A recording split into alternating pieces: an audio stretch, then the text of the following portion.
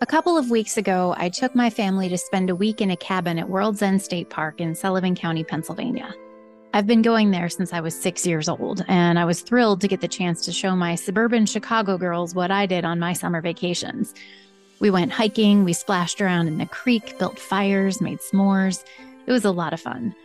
But on the last day, my 7-year-old wasn't feeling well, and the threat of tick-borne illness was just enough to make us think we should get her checked out before heading home. My husband took her to an ER in the area where she was diagnosed with an ear infection, and P.S., she's totally fine now. When they returned to the cabin that evening, she was carrying a big stuffed monkey. My husband gave me a knowing look, said something about the podcast, and handed me a postcard. It told the story of a little girl named Allie who received a stuffed monkey that made her feel better during a scary ER visit of her own. On her 10th birthday, she collected as much money as she could to buy monkeys to give other kids. It was through this effort that Allie's monkey movement was born, and this monkey called Lincoln made his way to my family. This gesture would have hit me in the feels anytime, but after being so involved in telling this stuffed bear story for the last year, I felt so much joy at seeing this gift. And as she drifted off to sleep that night, clutching her monkey in her arms, my own little girl told me that maybe someday she'd pass Lincoln along to someone else who needed him. I'm Erica Grotto. This is Survived By. This one time, I don't want to be alone. I didn't know Heidi Snow Senator in 1996, but after the crash of TWA 800, I felt like I did. Then Heidi Snow, she was 24 and living in New York City when she lost her fiancé in the crash, a French hockey player named Michel Breistrauff. Her face was on every news channel, in every magazine. She appeared on CNN looking exhausted and grief-stricken, telling Larry King that sometimes what had happened didn't feel real. It would take a long time before Heidi would fully accept the loss of Michel. When the plane crashed, everything stopped. My life stood still. We had expected a separation of just days, and suddenly it was forever. And I just remember turning on CNN and seeing the burning flames in the ocean. And I just remember thinking, there's no way he was on that flight. There's no way he was possibly on that flight. And, and I thought, well, of course, he's strong. He'll survive. He can swim to shore. And I just remember all these emotions trying to make sure that he survived this. Which obviously was very much impossible by the visuals I was watching. The day after the crash, victims' families gathered at the Ramada Plaza at JFK, awaiting news of their loved ones. Heidi was among them. I just remember arriving at the grief site with counselors and clergy, and the American Red Cross was there. And then time went on, and we just, kept going every day, hoping to get as much information as possible to make sense of what happened. And I know with plane crashes, it takes so much time to learn what really happened. About 2 weeks later, the site shut down and his body still hadn't been found. And the grief site closed. So I just remember returning home and having really no answers as to what happened to him, and really holding on to hope that somehow he survived or swam to shore, all these things that everybody around me, of course, said that doesn't make any sense. There's no way he survived. But it's what got me through every day, because it wasn't confirmed that he was actually gone. And what I found really hard about that too is, like, when you're going through grief, you're really you need the person who's closest to you to be there for you. Michel was the person that I needed the most at that time, to get through my grief, and he was not there. And so I just remember feeling totally alone and just so uncertain about what happened. Michel's body was recovered about a month after the crash, but even the finality of that development didn't give Heidi any solace or closure. She had no script for this and no one to turn to, even the well-meaning friends who were encouraging her to move on. As the initial shock subsided, the agony intensified a lot. My friends, really thought that I should be over it, but I was not. I was still in shock that this person I expected to spend my life with was gone forever. As Heidi searched for answers, she found the most help from people who understood because they'd been through what she was going through. She connected with a group of families who had lost loved ones in the bombing of Pan Am Flight 103. That flight, which had exploded over Lockerbie, Scotland, had killed 270 people, including 11 on the ground.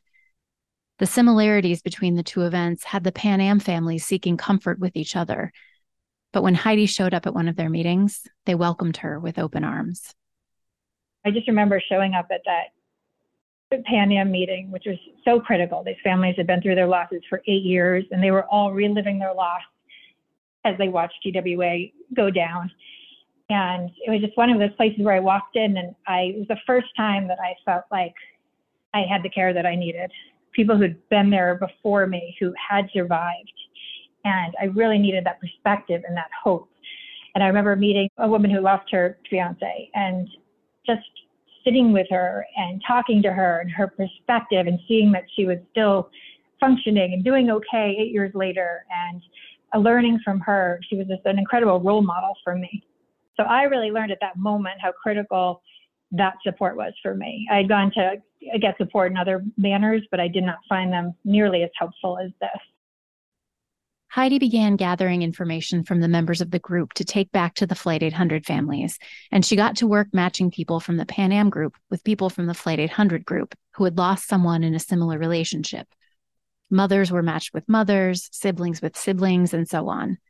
Before the year was out, Heidi had formally created a nonprofit support group known as ACCESS, Aircraft Casualty Emotional Support Services. 2 years later, Swiss Air crashed. So similarly, out of JFK. And then, basically a lot of this is just responding based on demand. So all of a sudden, our Pan Am families, our TWA families, all came together as grief mentors to then provide care to the Swiss Air families. And so we, continued to use our model where we paired mothers to mothers, fathers to fathers, siblings to siblings, spouses to spouses, so that they too had somebody who could help guide them through their journey.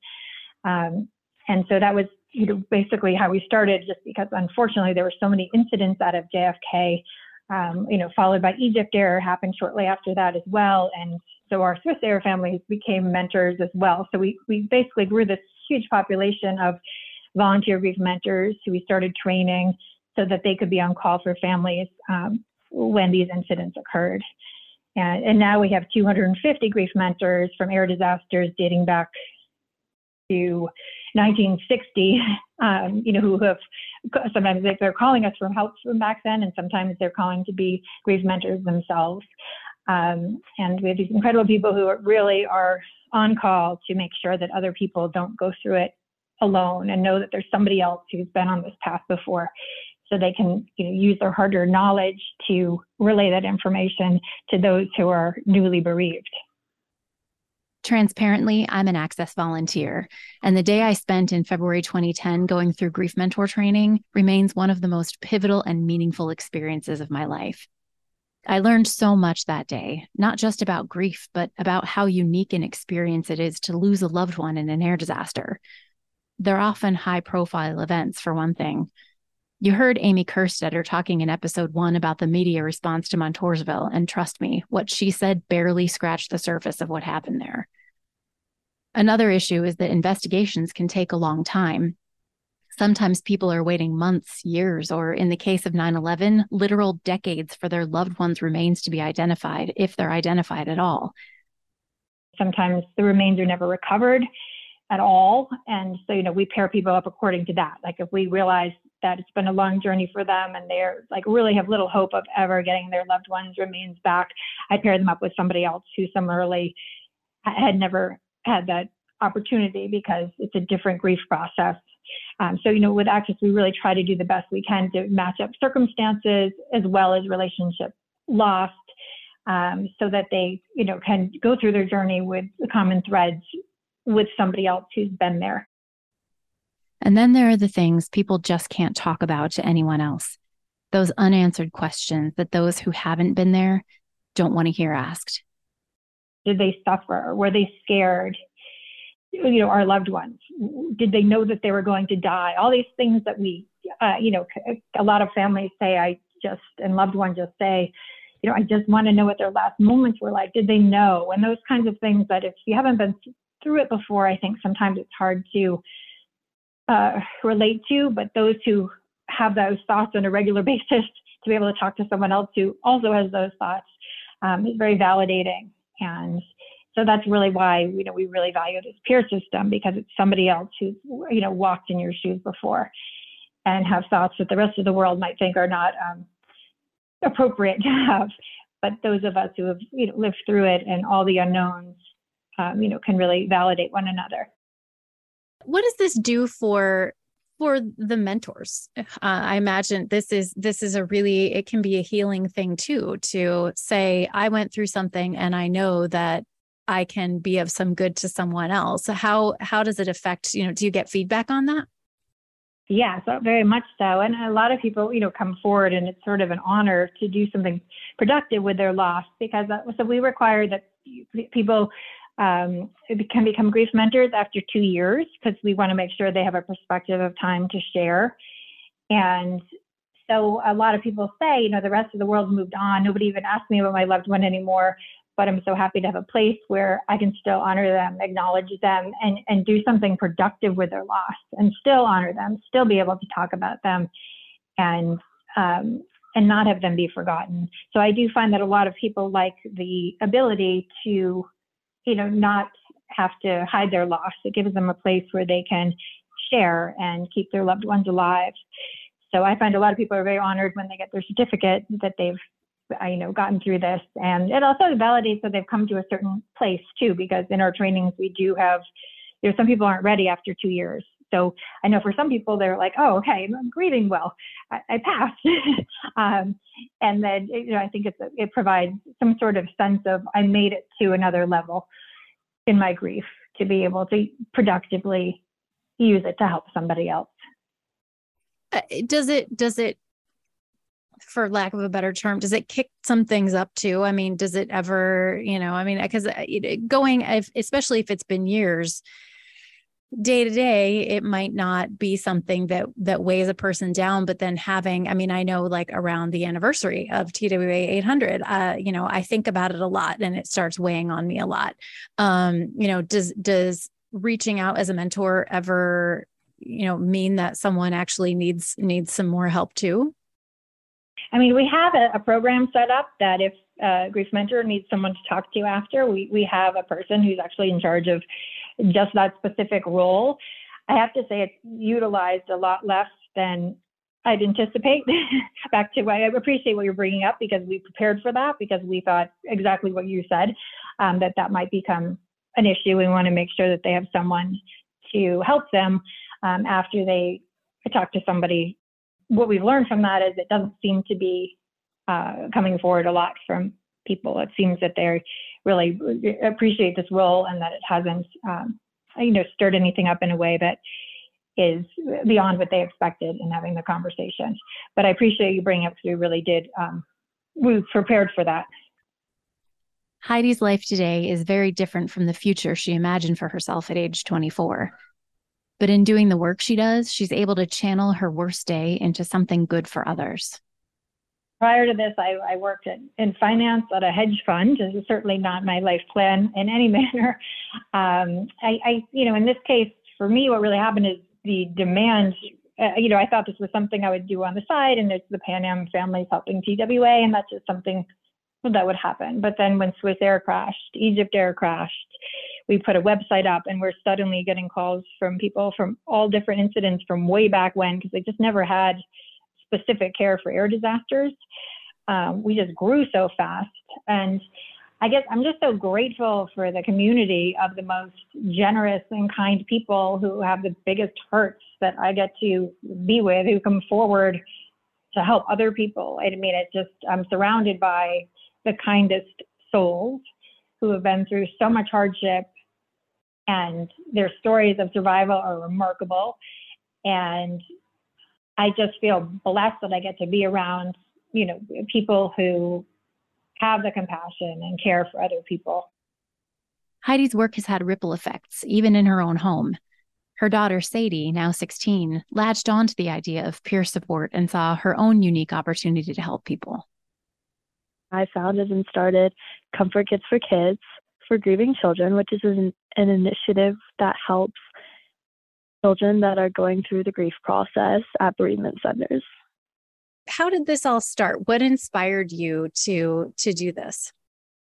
I started this when I was 10 years old after going through 2 losses of close family members. And I remember I went to school a few days afterwards, and I actually started crying during the school day. And no one there was able to comprehend exactly why I was doing that or what was going on.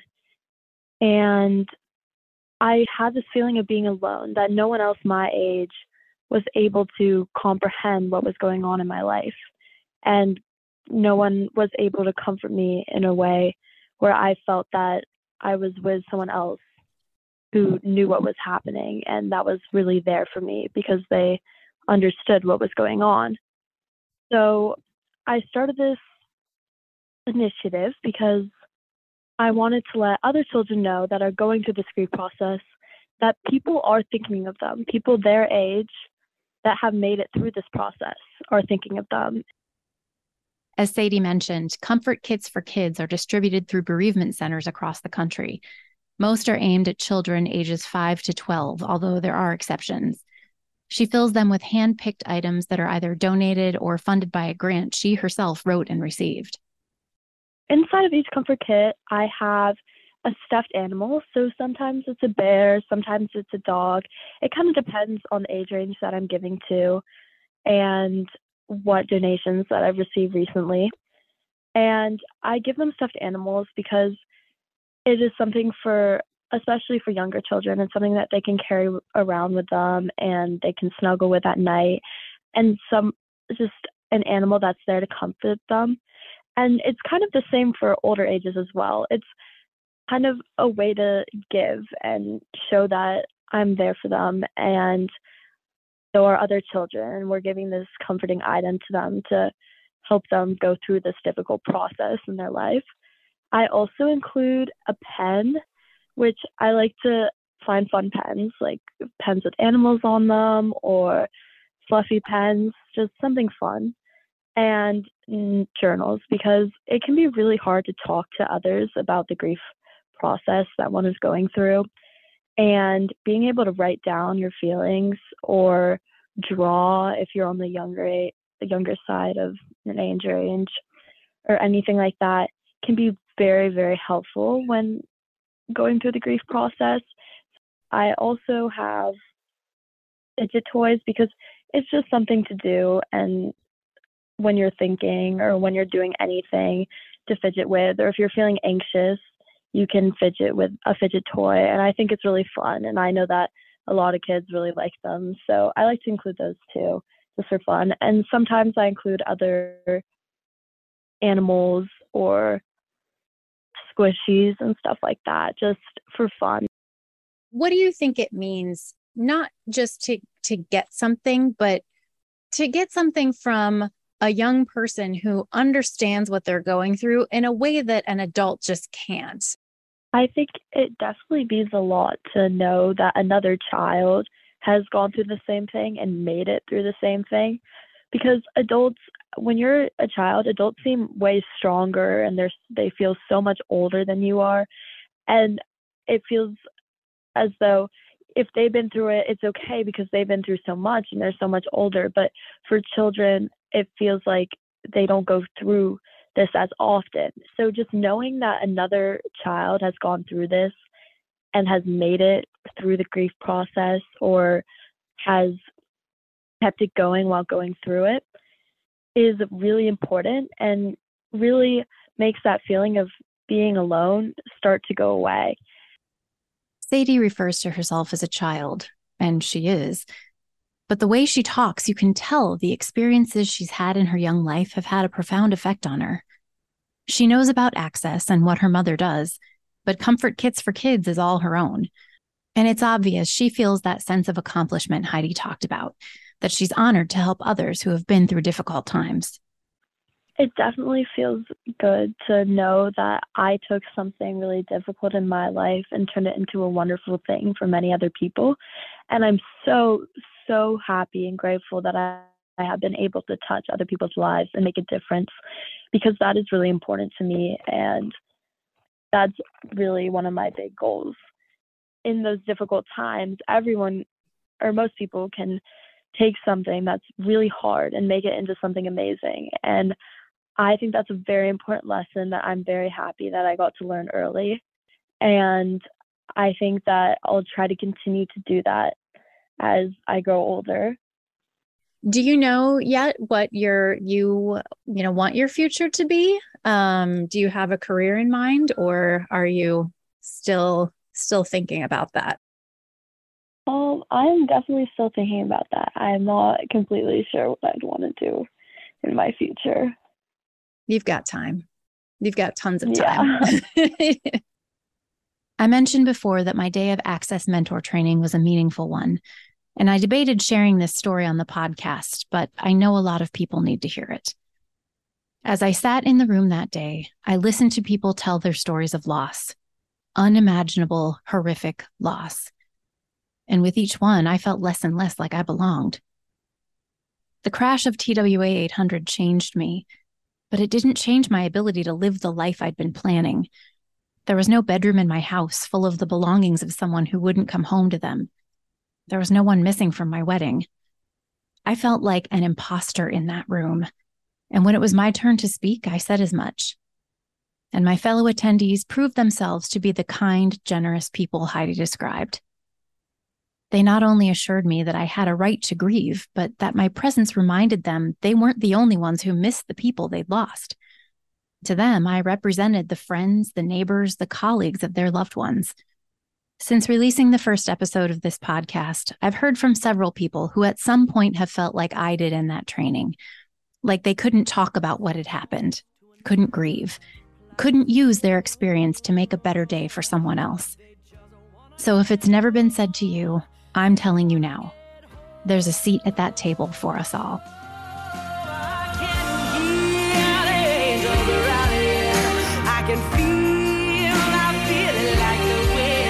Voices strong, a force from deep within. They can bring the children home.